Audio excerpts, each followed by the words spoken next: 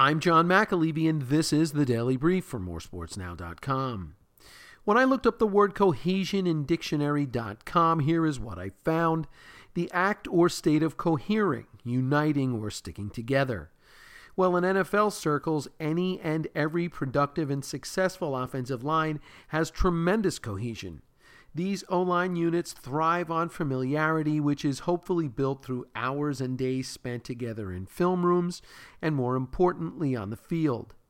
There is much speculation here in New York and New Jersey that Sam Darnold will be the Jets' opening day starter. And let's face it, through his first 2 preseason games, he has certainly looked the part. He's been comfortable in the pocket, accurate with the ball, elusive in the backfield, and displayed a very strong arm. While that is all great, it means nothing if he's running for his life, because the gangrene wall in front of him, which is still not fully healthy yet, is less than cohering, uniting, or sticking together.